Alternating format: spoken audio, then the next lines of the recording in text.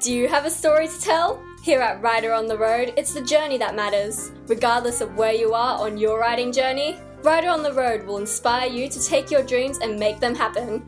So sit back and enjoy the show as Melinda brings you guests who know what it's like to go it alone and who are willing to reach out to the rest of us by sharing their stories. Authors, publishers, entrepreneurs, people at all stages of the writing journey, just like you and me. It's time, dear listeners, to answer the question for yourselves. Do you have a story to tell? Welcome to episode 140 of Writer on the Road. This week we're talking with the beautiful Lisa Messenger, a living life out loud. And it's really, really exciting to have Lisa aboard with us here at Writer on the Road. She's just released a special issue 53 of Collective Hub magazine, absolutely beautiful magazine. It went into hiatus for a little while there, and if you read her new book, Risk and Resilience, Breaking and Remaking a Brand, you'll find out why it went into hiatus. Very, very interesting story, and we talk a little bit about that today. Lisa's got some great courses over there. She's very generously given us a Collective Hub 2019 diary to give away. And I think I'll give it away to one of my subscribers here at Writer on the Road. So if you're interested in winning this, again, beautiful, beautiful copy of a Collective Hub 2019 diary, just subscribe in the next little while. As a bonus to subscribing, you will get a copy of the very first Author Success Stories magazine that's coming off the press here at Writer on the Road. We've got all our favourite authors. We've got Annie Seaton, we've got Natasha Lester, we've got Pamela Cook, Ali Sinclair. Get this issue. If there's not another issue that you get, these women have so much great advice to give away. God knows how it'll go next year as I kick into my year of writing fiction, but I've got 140 podcasts and I want to bring some of that content to you in the written form, because all that advice will get lost in the noise of the internet if I just let it sit where it is in audio. Let me know what you think of the first issue, and we'll try and build it up and make it a resource for all of us, for our beginning writers, for our established writers, and just to showcase some of the most amazing talent that we have here in Australia, and I guess some of our overseas writers as well, because I think we've talked to a few of those over the last 140 issues as well. In the meantime, sit back and listen to Lisa. I can guarantee that you're going to learn a lot from this one. And welcome to another episode of Writer on the Road. Today's guest doesn't need an introduction, I don't think, because we all know and love and admire her. Welcome, Lisa Messenger. Oh, thank you. That is a beautiful introduction. Even with the ums and ahs, everybody. I've rushed in from school, but you know what I'm like. Now, Lisa is an international speaker, best-selling author, and an authority on disruption in both the corporate sector and the startup scene. I love that word, disruptor. Lisa, tell us about it. It always sounds funny saying an authority on disruption. I think when I was at school, they may have argued slightly differently about that. And, you know, that's an interesting thing, isn't it? I think through the school system, I'm always fascinated and perplexed a little bit by how you can be disruptive in the school system, and you're always asking, but why, but how? And it was that disruptive notion back then that kind of saw me sitting in the hallways outside the classroom for the majority of my school life. But I'm still that same little punk rebel asking, but why, but how, and trying to buck the status quo and always trying to find a different, better way of doing things. It's just that, strangely enough, that's kind of celebrated now. Hopefully it's slightly more finessed, and I, have grown a little bit spiritually and emotionally since the school days. But anyway, it's an interesting space. Yeah, now that's really cool, everybody. As usual, I'm the English teacher teaching the dropout student, and the student's famous, and I'm still there in the classroom teaching the English students. Lisa, the reason I got you on today is, everyone, this is a bit of a personal story for me, but I do have the woman who has influenced my journey over the last, well over 5 years. The current book you have out, Lisa, is Risk and Resilience, and we're going to talk at length about that one today. But the book that started mine was Money and Mindfulness. Now, that's been out a few years, hasn't it? Yes, and aren't you beautiful? It gives me shivers when I hear that, because I think there's so many people in this world that all of us, don't connect with, or, we're silently doing something that's helping other people, and then suddenly you have this connection and you hear about the impact, and that's very beautiful, and I look forward to hearing your story. Yeah, let's make this one all about me, everyone. Just because I've got this amazing woman here, let's talk about me. Money and mindfulness. So many of us think we know all about it until we haven't got any. I found myself in a situation where I didn't have any. I had 2 young children. We were travelling in our caravan, everybody, through Coffs Harbour, and I went into the news agency and I found this amazing little, it's almost a paperback book in a news agency, $30. I didn't have any money and I splurged out, I think it was $30 of my last 100, and bought this thing because it had beautiful pictures of the ocean. Lisa, that was such a practical book, but full of joy and life because of the images, because of, I think, the typography, and you've carried that through to your current books. It's more than just a how-to book, isn't it? Yeah, so it's real, and thank you. That is a beautiful story. Amazing. It's a big thing in being unafraid and courageous enough to invest in ourselves, even when things are, and I've been through that many times myself. I wrote that book because in March 2013, I started a print magazine, and it was Collective Hub, and it was 11 years into my entrepreneurial journey. So I kind of go, well, wow, something finally worked. It was like an 11-year overnight success. And that print magazine, within 18 months, was in 37 countries. Like, it was crazy. But people kept saying to me, but how are you doing this? Like, you must have all this money. And I said, no, I have no money. And so I really wanted to, like everything, I write my books in real time. I wanted people to understand the journey that I'd been on, the mindset and, perceived or real barriers that I had to overcome, and that there are, more currencies than cash. That was really important to me, about how do we, find like-minded, non-competing businesses, and how do we kind of remove cash as the only currency and sort of think, well, I love what you're doing and I love what you're doing. What's the value exchange, and how can we actually work together to lift each other higher? And the other premise of that book is, I think I used to feel that money was a dirty word for years, and I kept myself kind of small, and I felt guilty, the very thought of making money. And I had to kind of shift my own mindset and go, no, I'm worthy of this. And so largely that was also about making money or making profit and doing good in the world don't have to be mutually exclusive. And in fact, what I've learned is that we need to make money to, have freedom and platform and choice. And so now I'm very comfortable with the notion of making money, because unfortunately, as much as we can trade other currencies and other things, sometimes, like print bills, you have to pay with cold hard cash.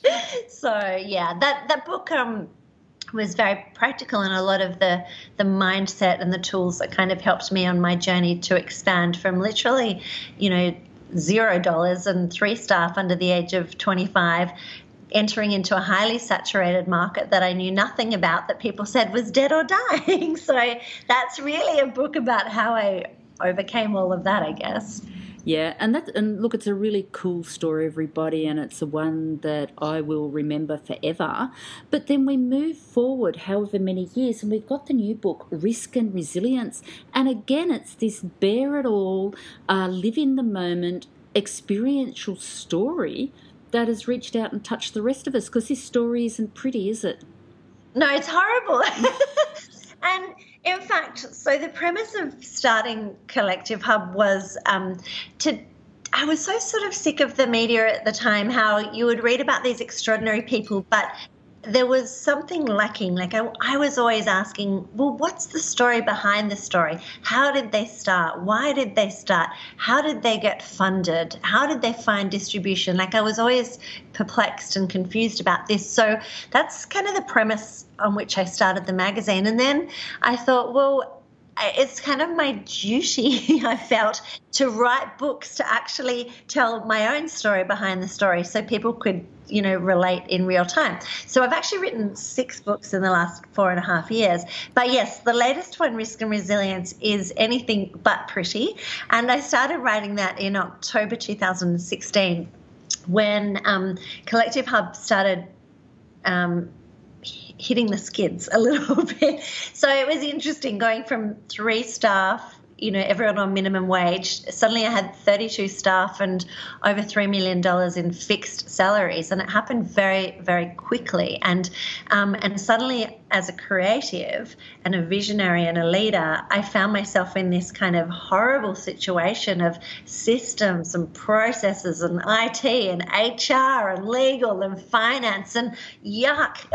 And I just was kind of drowning every day thinking, well, this isn't fun. And I started questioning, well, is bigger better? I mean, Collective Hub has given me the wildest journey of my life, like amazing and so many lessons, but suddenly it got quite ugly. So I started writing this book, October 2016, thinking it would have a very different ending. And unfortunately, as I got further into writing the book, the business kind of went on this trajectory of, it kind of got worse and worse before it got better. So I was like, oh, well, I said I'd write it. I said I'd put it out there. And I think it's only through doing that and being authentic and raw and real and kind of going, well, this is the reality of a high growth startup and, an entrepreneurial journey, which often isn't pretty. And I think it's given other people permission to kind of go, well, your purpose and your why can remain the same, but if the delivery mechanism is actually drowning you, as it was me, then sometimes it's time to break a few things. So I did that. And I've never felt so on purpose and so fabulous, but we can dig into any of that. It's funny, everybody. The thing that I really related to in that is my life journey is exactly the same as Lisa's, minus several zeros. Okay, so we might be talking $3,000 instead of $3 million. But the story is the same. I built a whole business. It's exactly the same. Yep. It's all relative. Yeah, I built a whole business and found that it was actually not what I wanted. It took away, you mentioned that creative visionary and that creative journey, and suddenly you're surrounded in paperwork and you're dying under it. And you have to pull back, and that's what really intrigued me in your story. You pared right back and got rid of it all, didn't you, before you could come out of the ashes, Phoenix-like, and rebuild. Yeah, thank you. And I mean, that was a very difficult time with some kind of brave and courageous choices, and also, surrounding myself with some people way smarter than me who I had to listen to, and they literally cut the guts out of the business. The cost base is way too heavy. And so I just, for the first time in my life, just listened to these people on a daily basis. And the guy that helped me, Damien, dig out of it, he was meant to be with me for 4 days, and he said, I've never seen anyone just follow something to the T. So he stayed with me through the whole ugly journey of, about 14 months or something. He just stuck by my side and helped me wind out of it. And the only way I can describe it is I just kept saying, I just have to break everything, literally, close the print magazine, 52 issues and 5 years in, make people redundant, just cut the guts out of the cost base and get intimate with my data again and understand kind of, where it had gone wrong. And I did that pretty quickly. And it was only a few months really after I kind of broke everything, and then I was like, oh my gosh, it's so obvious where these mistakes kind of happened. And so now I'm building back up in a much more sustainable in a much more sustainable way, which will give longevity to my purpose. So yeah, I'm excited. I feel like I'm back in flow. I have energy. I'm again surrounded by fabulous people, and I'm able to kind of breathe again as a creative. Yeah, and everybody, it's exciting because I would actually call what you're doing now, you're almost an indie, aren't you?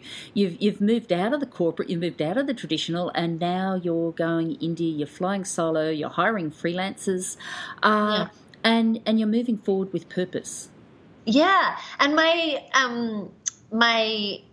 head of my advisory board, I was chatting to him a few days ago, and I said, you know, it's so great to be out the other side of that big failure. And he said to me, failure? What do you mean? Like, that wasn't a failure. And I just thought, yeah, you know, so many people, I mean, I think it's great because you read about so many, you know, big global companies, Airbnb and Uber, and pretty much everyone who's done anything big in the world has had, you know, some kind of big almost closure, and then they've gone, okay, cut the guts out of it, go back to basics, now let's rebuild Phoenix, like as you said. And so he was like, no, this is the best thing you ever did.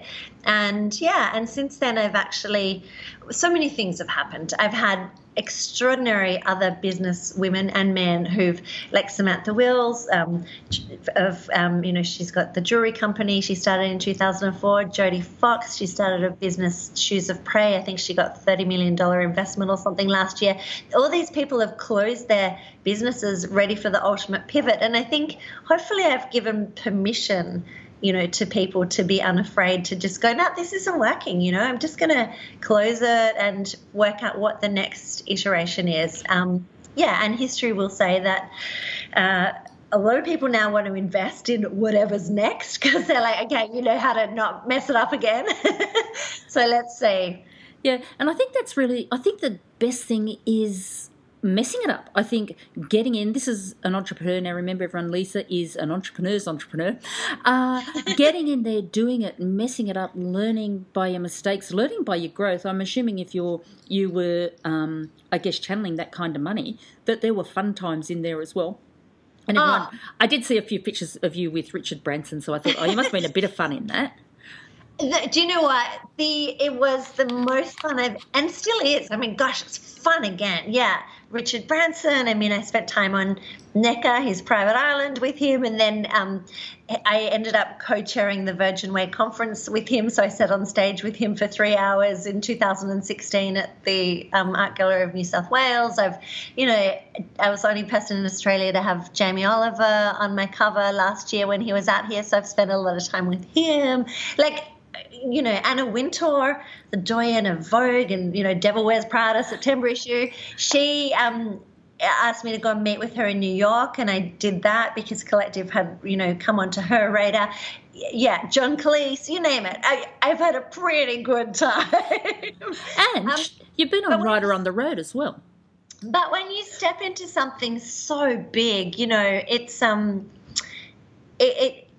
not for the faint-hearted, you know. But the beautiful thing is that because, as you mentioned, I've chosen to be an entrepreneur for entrepreneurs, living my life out loud, showing that anything's possible, I believe that, you know, going to that space of nearly kind of going under was actually perfect for me, because it's only having been there that I can now warn other people of, don't do that, you know, bigger isn't better. Use specialists, not generalists. Like a decentralized workforce of freelancers and consultants is amazing because, as we all know, you can dip in and dip out and bring them in project by project. And there's so many things I've learned. So, yes, I'm very grateful. I don't want to repeat the journey, but I'm very grateful for it. Yeah. And in the indie publishing world, everybody, we've got a fellow called Tim Grahl, and he wrote, I think it was your first 1,000 copies, and now he's gone on and he's put out a warts and all story.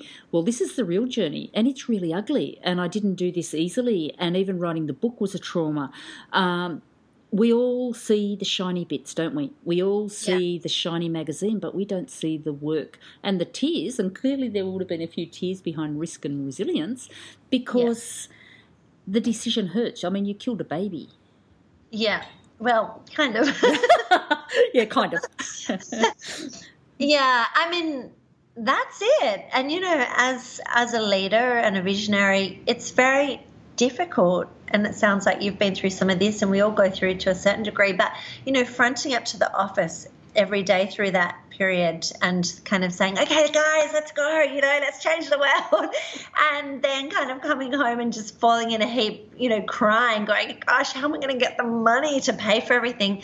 Yeah, I mean, the ironic thing in a way was that the print magazine was still growing, which was extraordinary. And our digital footprint and our events were also still growing. I mean, we were through that period often running like up to 4 events a week. And so parts of the business were very much, growing, and the community was loving it. The problem was I had way too many people on way too high salaries, and way too many big costs involved with the business. So it just was never going to work in that iteration. Yeah, and personally, I'm assuming there's a personal cost to losing your freedom. There's a personal cost to the responsibility of having to keep all those people employed. I mean, I think I read somewhere that knowing that you weren't working these people to their capacity and the stress involved in all that. Yeah, and that's my own fault, you don't know what you don't know. Because I hadn't put the systems and processes in place, it meant that a lot of what we were doing was grossly inefficient. And I would have, 6 direct reports, and 4 of them would be coming to me saying, hey, we need to do this. And I was like, isn't the other person doing that?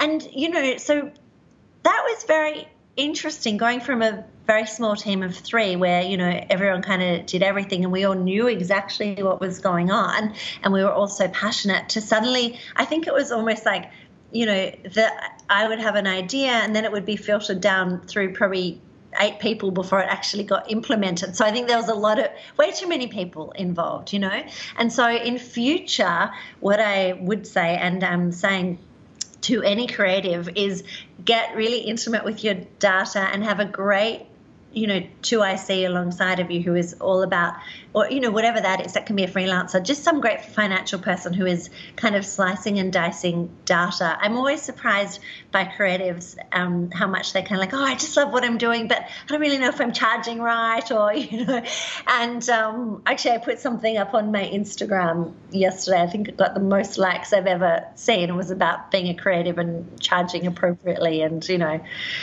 Anyway, so that's really important, I think. Otherwise, it's fun for a while, but then we do burn out and we get resentful because we're like, hang on a minute, but I'm not paying myself and everyone else is making all this money and having a great time. Yeah, and I think that's one of the things that we indie writers and creatives come up against all the time, is coming to terms with the fact that we can have our creative hats on at one stage of the day, but at the other stage of the day we have to get on top of our data. We have to know what's going on behind the scenes, and it's just such an unfamiliar hat that you can make mistakes, can't you, before you learn the ropes. But you started somewhere, and look at you now. Well, I wrote my first book in 2004, and it was called Happiness Is. And I self-published back then, and I just started to kind of learn about it. And then, so I've actually written a lot of books, but no one read any until about, I've written like 24 books or something. I don't think anyone read the first 18, so. Oh, I don't know what number mine was, but the money one was fantastic. But I think the latest one, everyone, and there's been a couple of really good ones. I think Finding Your Purpose was one of them. But that risk and resilience. Resilience is really a key word nowadays. We throw it around like anything because things go wrong. And good people have bad things happen to them. And you come out the other side of it. Now, I know you it might have been at Bangalow, which is northern New South Wales, everybody. You just took a day out where you just closed down completely. And the ideas come to you, don't they, when you give them permission and when you stop?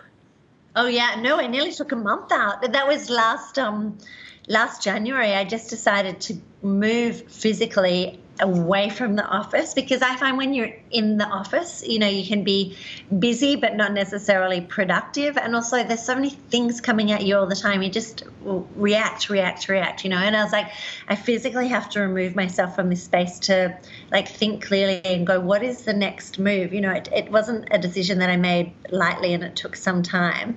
A lot of time.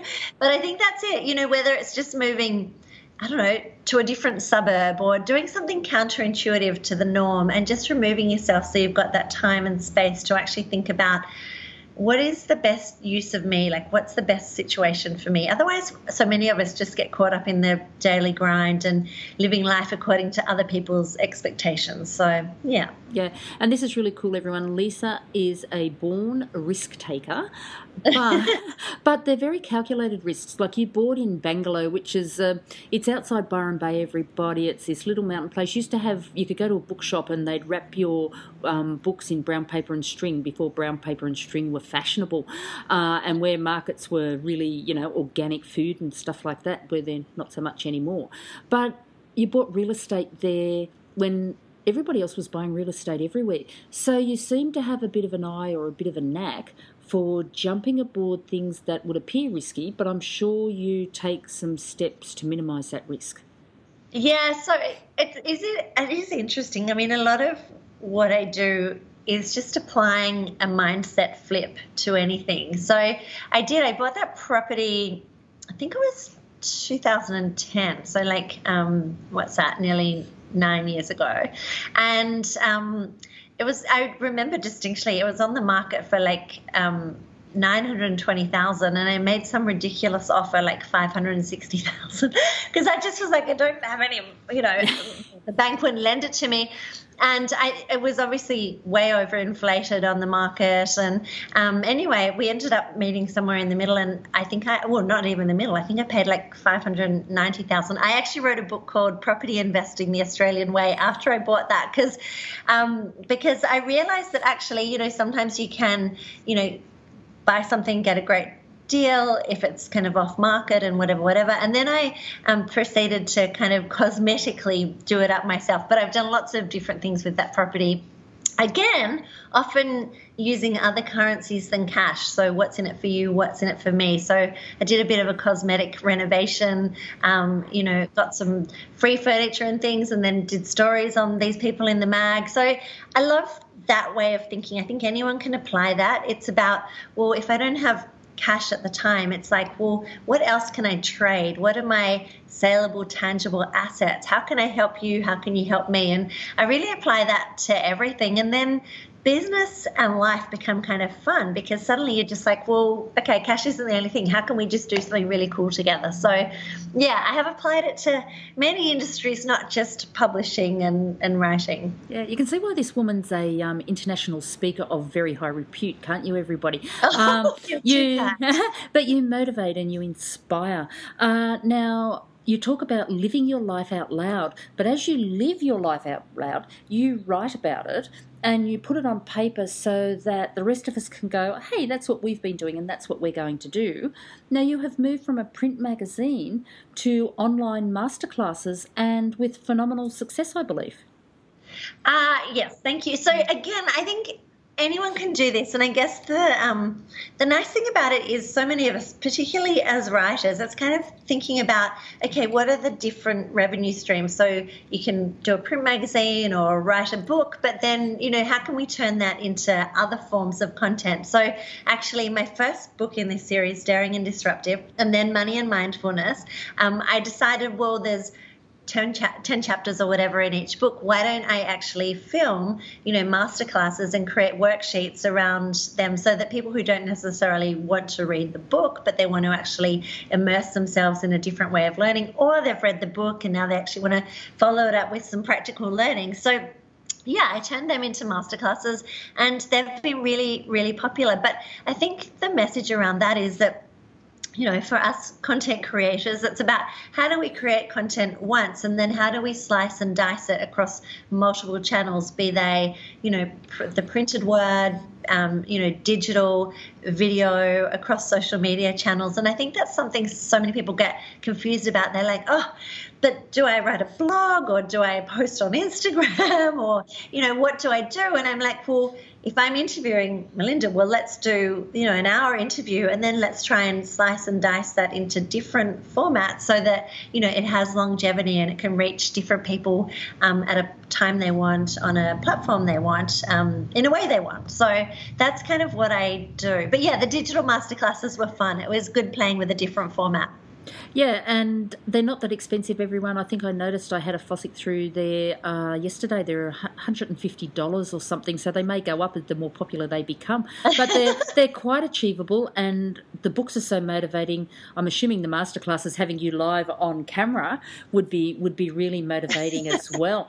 Well, they were fun to record, and I think there's really practical worksheets and things, so hopefully people will get a lot out of them. So they're just on collectivehub.com. People can jump on there and have a look. Yeah, and I'll reference those in the show notes, everybody, so that you can find them.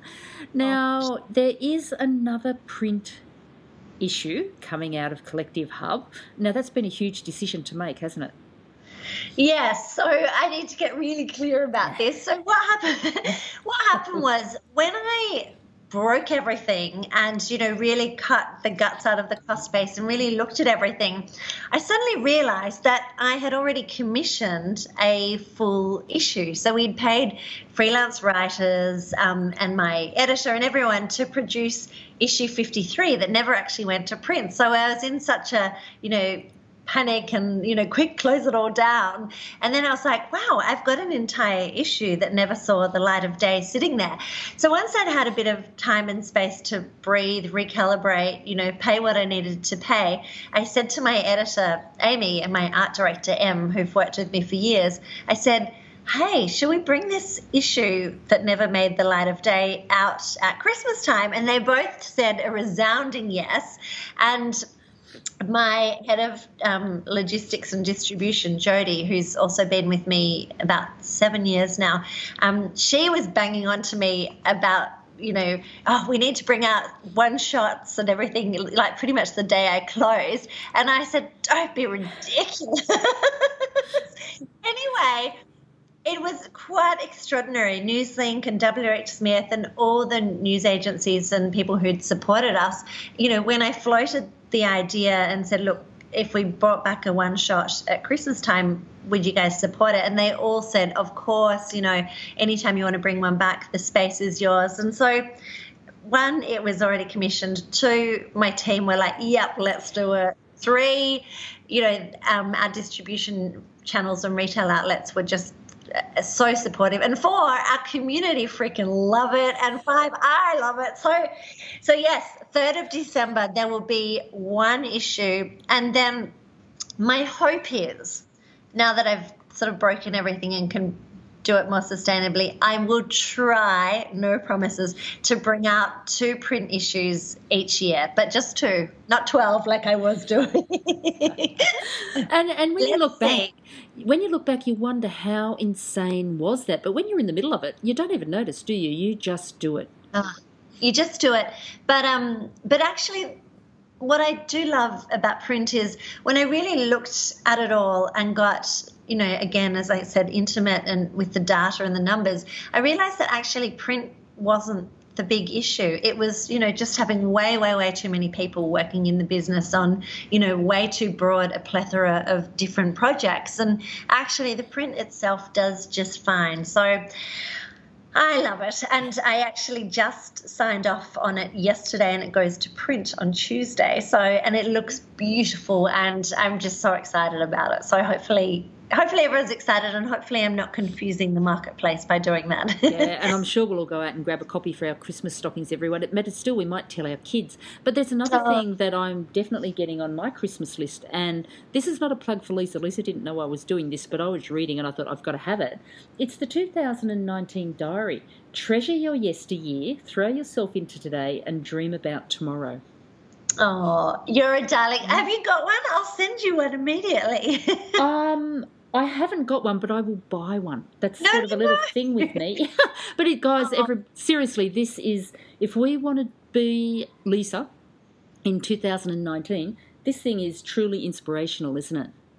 So that little diary journal, it's funny, this is all about new beginnings as well, because the last 4 years we've done a diary every year and it's always been black and white. And anyway, I said to my distributors and the retail outlets, I said, diaries, really? In this day and age? And they said they just sell. People just love them. Yeah. So I decided that this one I would make it full color and beautiful and happy and joyous. And then I said to my team, let's put lists all the way through it, all the things that help all of us each day. So we've got like lots of checklists about, all sorts of things about living your best life and how to be a startup and how to make money and all kinds of stuff in there. So yeah, it's fun. Yeah, and new beginnings, everybody. Every year is a new year, but some years are bigger than others. And coming in, pivoting, changing directions I think it's always exciting. I've always lived my life by every day is a new day. And yes. I'm thinking, even like with you, you've recreated your business. I love the risk and resilience idea. Coming in new directions, you don't know what's ahead for you, do you?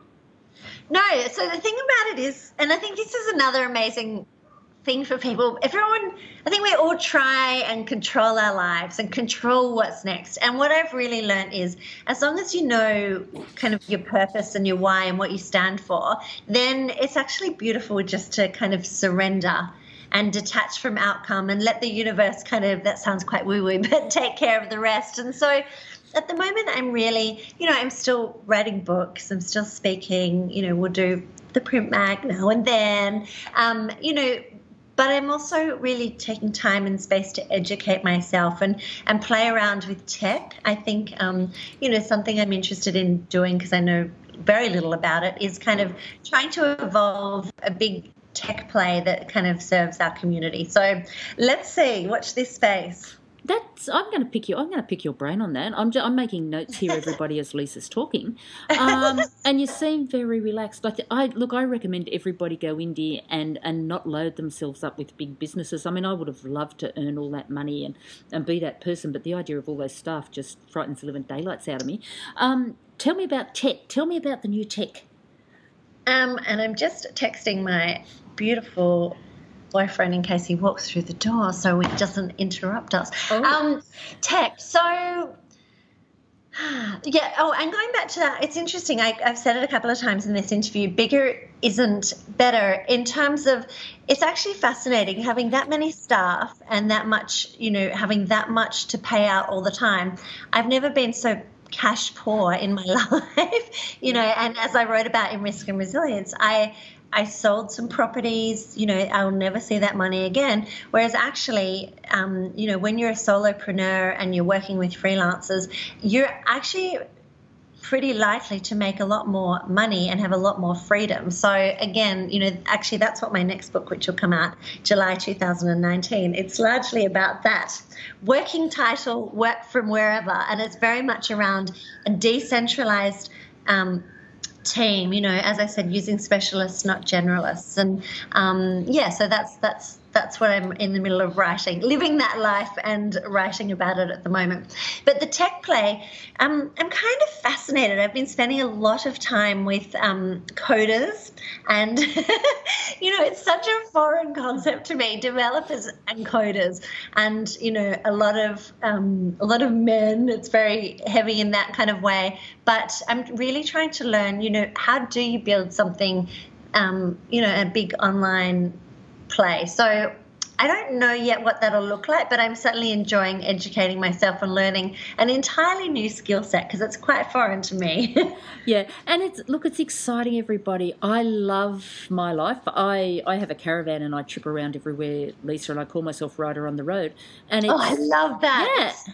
Great. And I'm going to have to interview you next. And it's the journey that matters.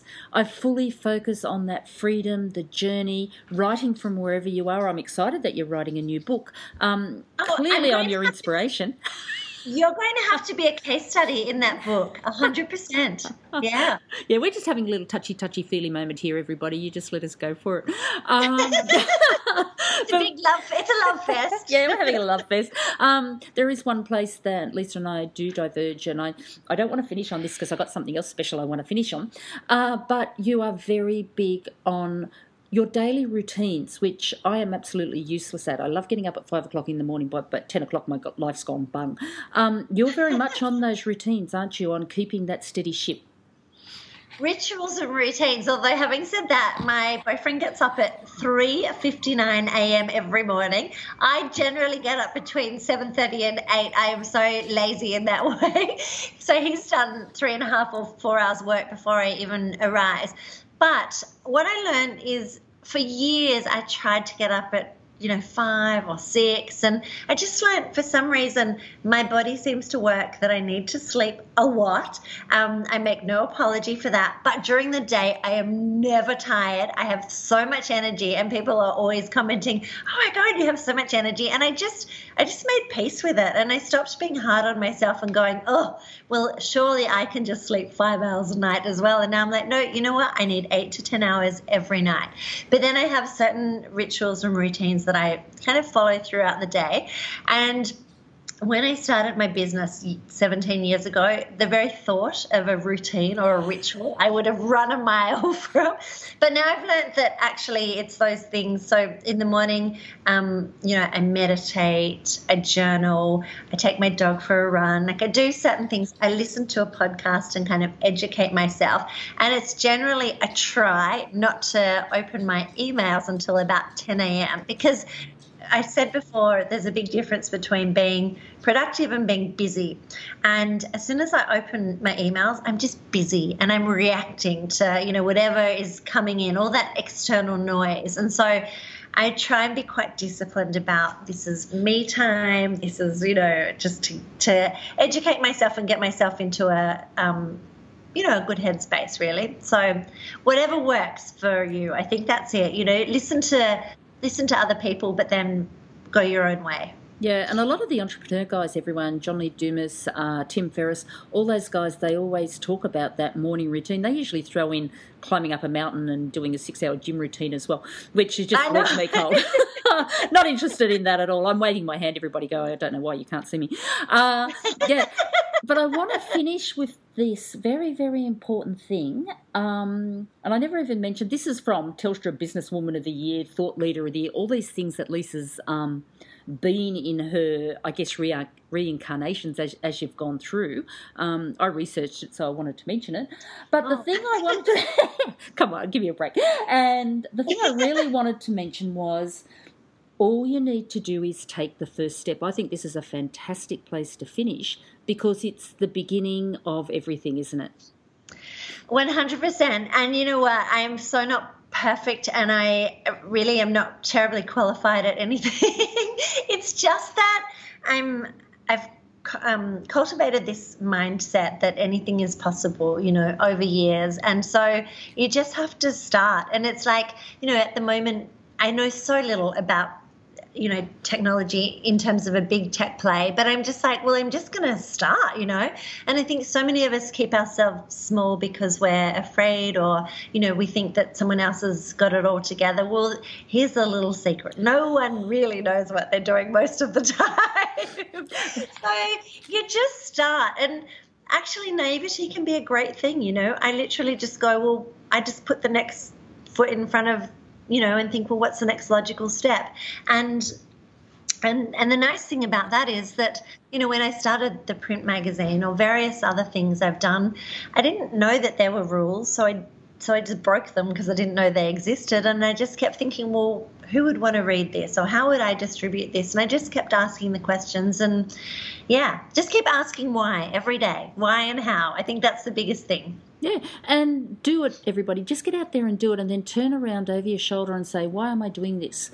And it works. It truly, truly works. From the day I bought your book till now, we haven't looked back, and we continue to do it now and look over our shoulders and go, oh, what are we doing here? Why are we doing this?